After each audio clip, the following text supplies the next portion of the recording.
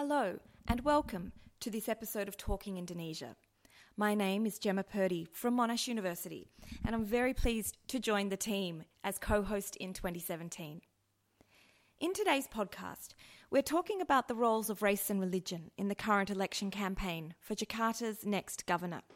The incumbent, Governor Basuki Cahayapurnama, known as Ahok, is seeking re-election, and his identity as ethnic Chinese and Christian has become a controversial feature of the campaign. As Dave McRae discussed with guest Nadir Shahosen in their Talking Indonesia podcast in November last year, complaints from the Islamic Defenders Front about comments Ahok made on the campaign trail saw a series of mass protests opposing the governor, eventually charges being laid, and he is currently on trial. Ahok is the first ethnic Chinese governor of Indonesia and one of very few ethnic Chinese Indonesians to have reached positions of high public office since the fall of the New Order.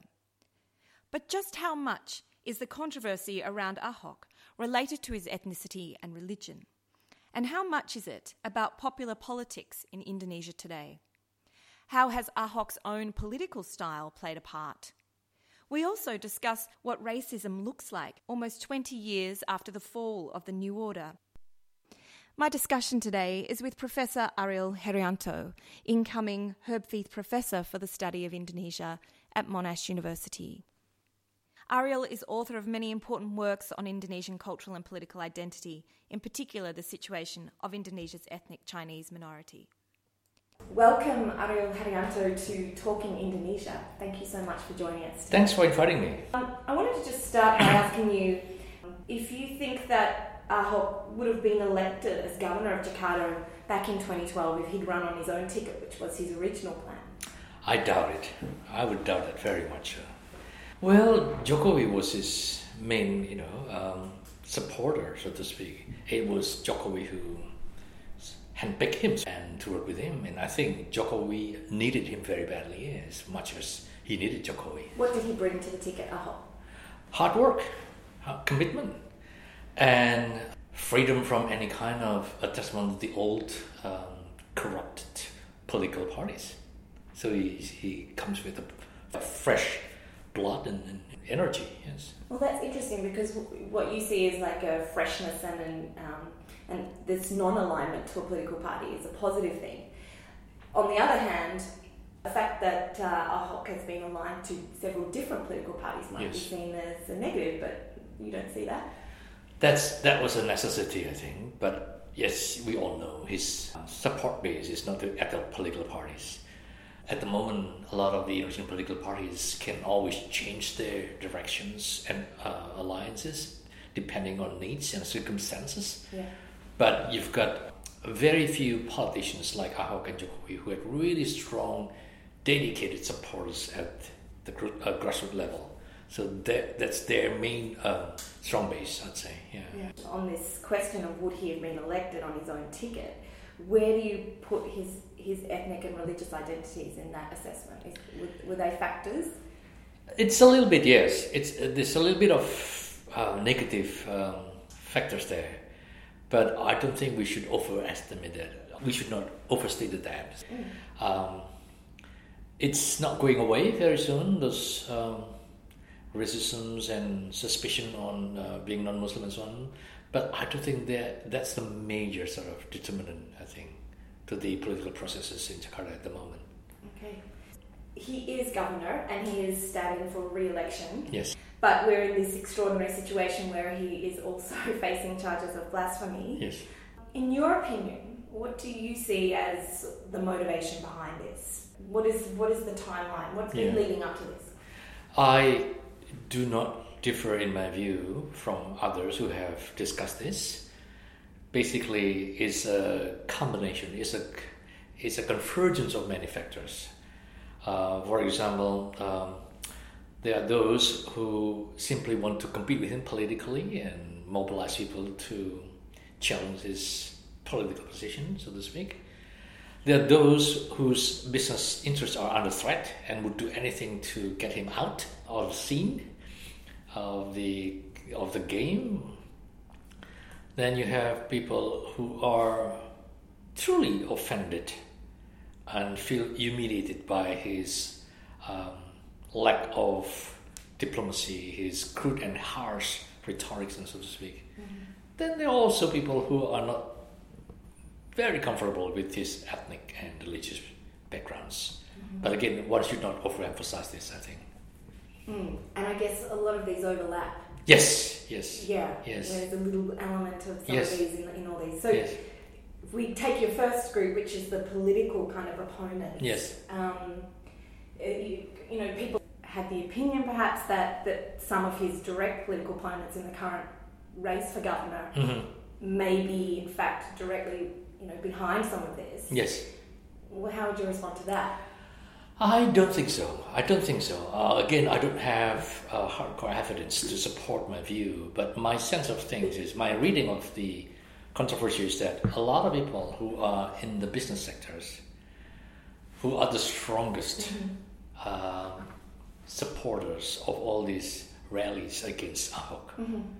And of course, if you look at what happened with the other candidates for the governorships, they're quite aloof, actually. They appear not to be very involved in this.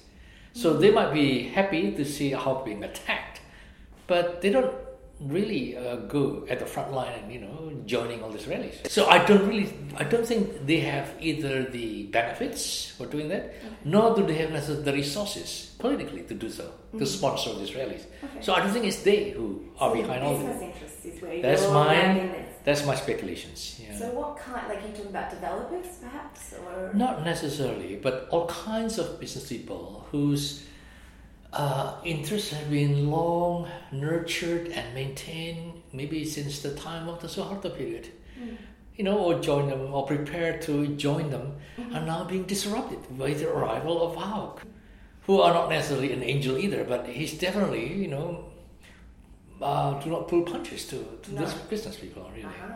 There's a lot of people I heard have business bankrupted because of his action. There are difficulties and they want to fight back. And so far, as I read it, it's not the ethnicity that would benefit the most. I think they play the religious card more effectively than the ethnicity. Okay, so this is where we are at. It Yes. is indeed his religious identity that is Yes. playing out here. Yes. So in an article that you wrote in November, which was after the first big rally, wasn't it? But before the second one. That was immediately after he was declared as a, Suspect. You talked about how the campaign against Ahok is really one of insults dressed up as politics. Is that right? Yes. In other words, the police decision to make him tried or at least indicted is already a political decision.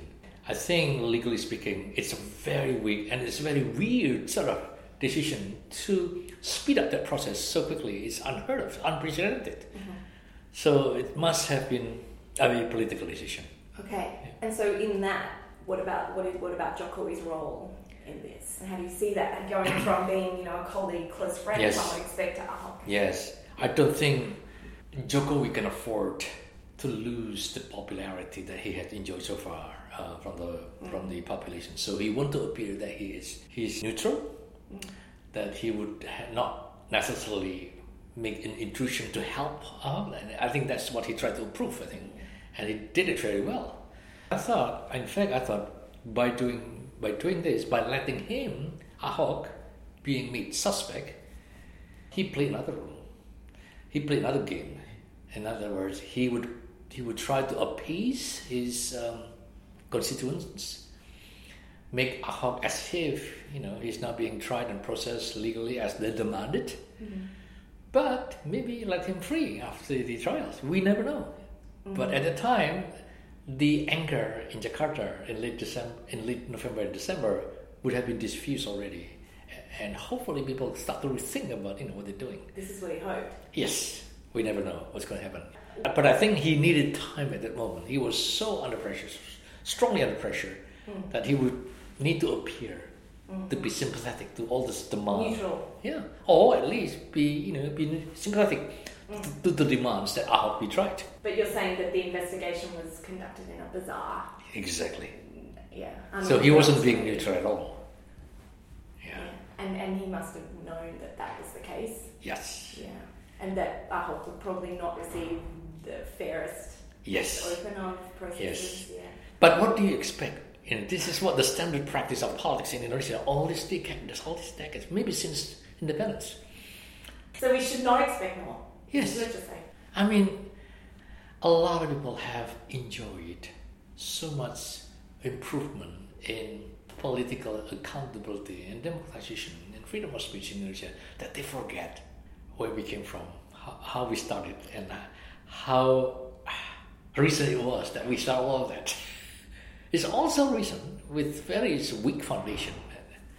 Foundations in... Sustaining all that progress. Mm-hmm. Yes. Yeah. Yes. So there's a long way to go. It's a long way to go. The fact that Ahok has been there and able to govern in the way that he's done is extraordinary. Extraordinary. So we've seen 1 or 2 steps forward after maybe 10 steps backward, And now we are stepping back again, maybe 2 or 3 steps. We're still moving forward from, what we was before. That's my understanding. Another point that you make, though, is that this is kind of a new mode, though, this legal approach that is being taken, is that right, against Ahok as a sitting politician? I wouldn't say new. Okay. I just remind people, this is about politics. This is not about legality. Okay. This is not about religion. The packaging. Exactly. You talk about the packaging. Yes, yes. In other words, they still do not want to argue strictly at the legal grounds or religious speaking. Because even NU back then and other, really highly respected Muslim leaders have argued that Ahok did not do anything wrong. So they don't want to engage with that sort of theological sort of argument or debates. Neither they want to, argue or accept criticisms on the legal grounds. So they just follow the political convenience or making him suspect. So getting more on this packaging idea, which you pursue in this article that you wrote for CNN Indonesia, that's the very weakness of Ahok, perhaps? Is that what you're saying? That he is not a politician that is packaged up? His strength is also his weakness, and that is not to use a lot of euphemisms in his political rhetorics and action. I gather around the world, when you are engaged with politics, you do not tell the truth. You always put a rosy picture of anything, and you're doing something else. That's not what Ahok is doing, at least. That's what I'm saying.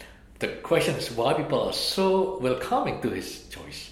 I think people get sick of all this, what Indonesian call pepes kosong. It's just empty talks, just bullshitting. People get sick of that. So Ahok for some was a fresh air, for some time. And also people have taken offense of exactly what he's doing in other areas, like particularly with his fiction. And there have been other commentators who pointed to that group of disenfranchised poor that he has moved. Yes, exactly. As kind of being the root, the base for some of his sentiment. So in other words, I think Ahok has that failure, I think, so to speak, in convincing people that he's doing all the good things for those people. If he's not wrong, at least he does not communicate very well. All his supporters do not communicate very well. They argue it's not fiction, it was relocation. But still people are not convinced. And neither am I. Right. A lot of this area was still under dispute, legally speaking. They should wait at least. Yeah. So it's kind of, he wanted to do things fast and quickly. And exactly. And I think... needed to do that in order to get re-elected. Also, I think he had too much self-confidence. He's doing a lot of things, he gets a lot of applause, he thinks he could not do wrong. I think that's what worries me, really. This is a common characteristic, though. Yeah. But, you get all the applause all the time, you get winning all the time. So he has, I think, not... At one moment, he did not doubt what he thought. Yeah. And that's dangerous. Yeah, which is really interesting because before we came in, we talked about the trial, which is currently happening, and I want to ask your opinion on how you think that's impacted on him, because you've just spoken of this very confident, perhaps too confident politician personality. That was for the eviction of people. Yeah. I think he was quite a shock when he was declared suspect and that he had to be tried. I think he did not expect that. Or at least he would see, and he might be anticipating this is going to happen, but still, when the reality transpired, I think that would really hit him really hard. So that would affect his confidence, I'm sure. So the trial itself, we were saying emotionally how it's taking such a toll on him. Yeah. Yeah. He seems quite a different person. Yes. At least up to the point. Things might change. If you see, it's a performance to a point. Definitely, it's always a performance. Not just his trial. All kind of political trials are performance. Yeah. And this is a political trial. Definitely. Yeah. Right from day one, even before the trial began, when he was declared a suspect, it was a political trial. We know it. It could not have happened without consultation with the president, I'm sure. So just wheeling back to what got the trial happening, which was this outpouring of public anger, I guess it was, to a point. Yes. Where do you think that comes from? Well, why is that happening right now in Indonesia? Well, as I said, it's a combination of many things, but if you try to press it and sum it up in a very brief way, I think it comes down to two factors that complement each other. One is, once again, Ahok's rapid rise to power, his overconfidence, I'd say, knowing no limit, so to speak, at that point. On the other hand, the rise of the politicization of Islam that began from the 1990s. So the two just clash, I think. Around this particular figure at this moment in time. Yes. It's not just about him, but it's also partly responsible for that, I think. Yeah. So Jokowi's appearance at that second demonstration on the 4th of December, alongside the I leader. What do you make I was of in that? Jakarta back then because I took a lot of pictures from a distance. Actually, I need a distance to take all that huge sort of. So what was the vibe? What was the feeling? The mood? It was overwhelming. Definitely. It's hard to say. It's hard to put into words. It's so many things going on in my head, really. Men and women, young people. All kind. Yeah. Yes. Yeah, and with what purpose did they go, do you think? As I said, there are different kinds. Some people were offended because they believed that this is an enemy of Islam, has offended Islam. But later on, I read a lot of reports saying that many of those people, when asked what exactly did Ahok say or do, they have no idea, or they have no clear idea. So that's interesting. Yeah, interestingly, if you remember, soon after that, there was a poll of his approval, and it went up. So, not long after that. Yeah. So, what do we make of that? Well, people suggested that people realized, after all, that he was not guilty. He was made, a victim of politicians. Yeah.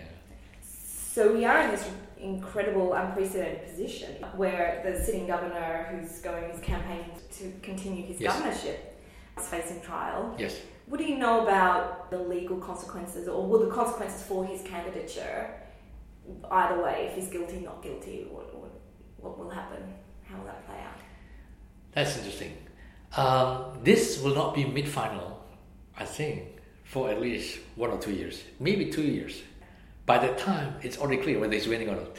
Yeah. So if he wins the election, that might affect the final decision. Okay. So my speculation, or at least my early speculation, was he's going to be made guilty at this level. Then his team would appeal. Then the process will go on until maybe 2 years down the road. By that time, it was already clear whether he's winning. If he's powerful and he's winning, they can change the game. Make it go away. Yes. It's possible. I think this is what Jokowi was hoping. So we appease these people, but we'll get you free. Don't worry, in time. So that's what I think. But by that time, Jokowi is also going to be re-elected. So this is. I think Markus Michener has a very good point in his interview somewhere else. If he is made guilty at this first level of trial, that would not be beneficial. That would provoke more anger. So it's Jokowi's benefit and Ahok's if he's made guilty at this point. You need more time. And remember, you asked me that question earlier about what I thought about the gathering. It's many things that is happening, but one of the things that struck me is the question of resources and cost. Whoever is behind this cannot do it every month, for several months, for several years.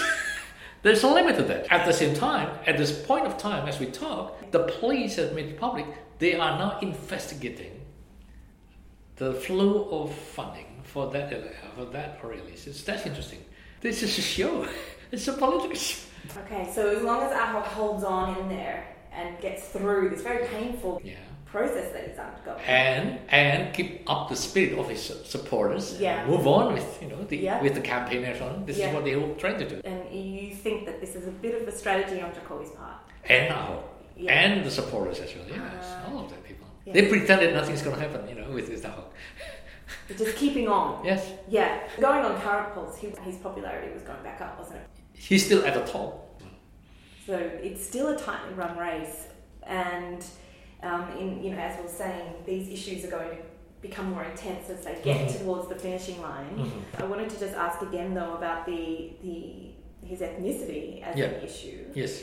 In the context of your broader work on this, where you talk about Indonesia's ethnic Chinese as a minority under erasure during the New Order period. But I want to ask you about it, how this thesis sits today in contemporary Indonesia. Do you think that this is still relevant? A lot has changed, definitely. In the past, it was a central, highly unified government, at least in the first half of the New Order's year, that they constructed Chineseness at the same time they erased it.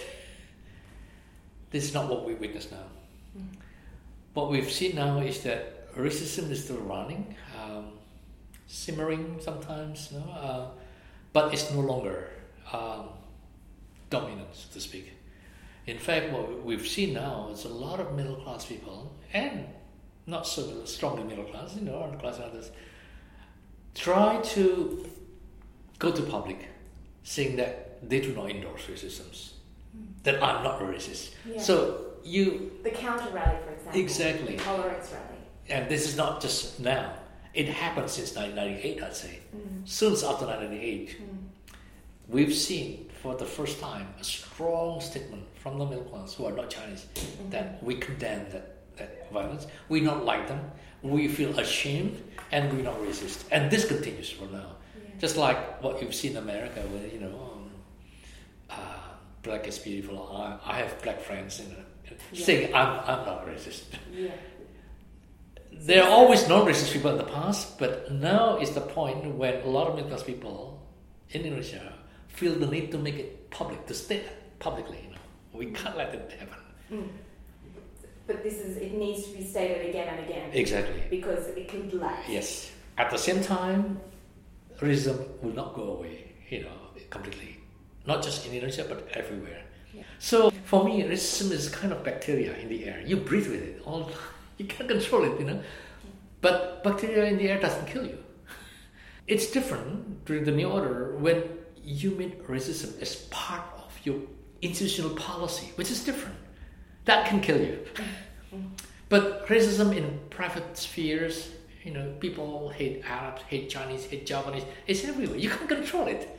As long as, it's just stay that way, it will not kill you. So I can tolerate that. You still have here and there. And it's everywhere around the world, I think. What we not tolerate is that when racism was made a policy, when it's made or embedded in a particular state policy or institutional policy, that would be different. So you don't think that in Indonesia there's been a hangover from? That's there, yes. Yeah. That's there. But even there is something new. So what is new is this counter sort of narrative about racism. Yeah, which is a bit late, don't you think? I mean, given that 1998 is now, almost 20 years ago. Yes, but it's never too late to begin with. Yeah. If you ask why this is so late, I think partly because of the economic improvement of a lot of Indonesians who are not Chinese, I think it has to do with that. Yes. In the past, the rationale for anti-Chinese is just kecemburuan sosial or economic, Yeah. Now, they would feel offended if you tell them that they're inferior than the Chinese economically. Because they are extremely rich, they go international, study and business, and they go everywhere. Yeah. Yeah, I agree that So prosperity yes. is very much linked to Yes. what we've seen historically. You've been in Indonesia, you yourself, you're ethnic Chinese, you're not feeling that there's that level of hostility No. or any of No. that? In fact, what I've seen is the opposite. Now you've seen time and again banners or placard of anti-Chinese statement that they release against Ahok. Here and there on social media, you've seen racist statements. This is, I think, is an expression of frustration among those racists. In the past, you don't need those banners. You just attack them. You kill them, you rape them. There was no banners necessary. There's no warning. You have all these things. It's, I think, the frustration. Okay. That they can't do as they used to. You have this feeling, but again, when I was in Bandung on the time of these mass demonstrations, I was on a train and I spoke to his professor in dentistry at Unpad. Just met him on the train, ethnic Chinese, and he told me he was very concerned. Yes. I've got that feeling Yes, again. I can understand. I can sympathize with that concern. Yeah. Because we can, analyze. It's about the trauma, remember? Exactly. I mean, they learn that, we can have a very clever discussion right here, but we are in a comfortable situation. It's different from them. And again, micro level, low level, every form of racism is still going on there. Yeah. But what distinguishes today's racism from the past was in the past it was sponsored by the state on a massive scale. Mm-hmm. Now it's up to individuals, And some of these other groups like FBI, who they also sponsor that kind of activity. Yes. Yeah. Okay, so you're sensing there's this shift. What about, you write about culture, media.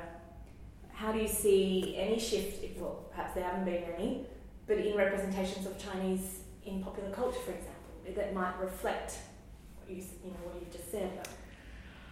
As far as I can observe, a lot of these people in social media or media in general, I think, are people of a new generation who did not go through this kind of racist new order culture, and therefore they have a very sort of relaxed attitudes and social engagement with any people of any race and ethnicities, not just Indonesia, but overseas.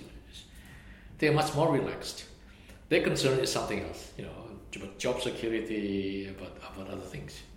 Mm-hmm. Are they a strongly nationalist generation, do you think? Like, do they have a really connection to Pancasila, to my feeling is nationalism has been a problem for Indonesia for too long.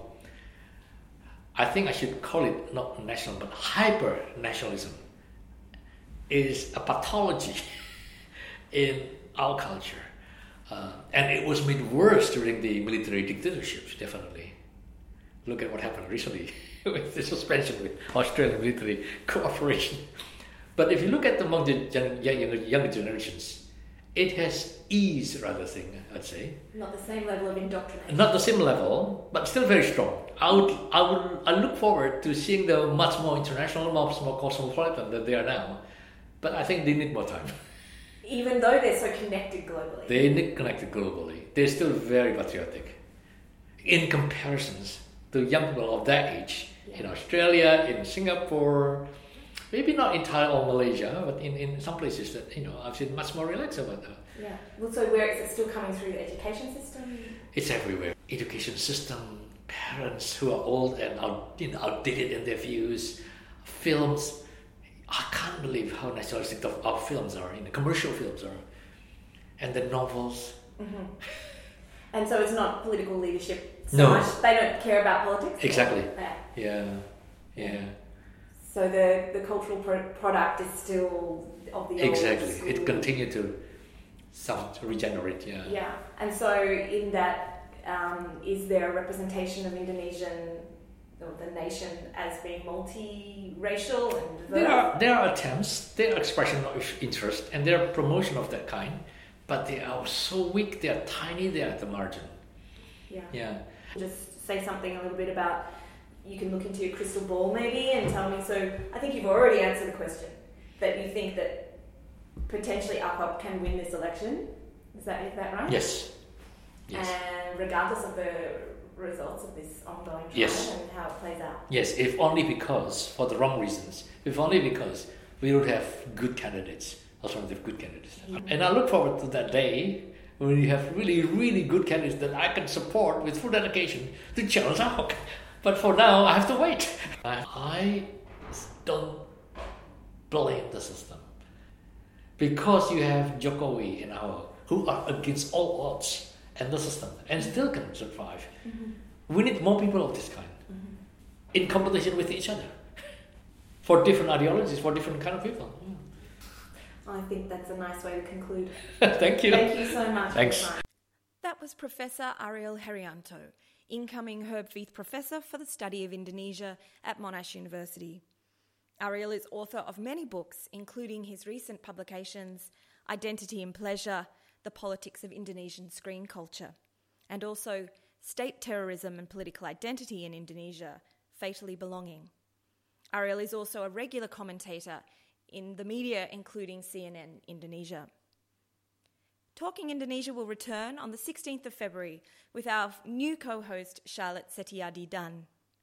Remember, you can find the entire Talking Indonesia podcast archive at the Indonesia at Melbourne blog, or subscribe via iTunes, or find us via your favourite podcasting app. Until next time, thanks for your company.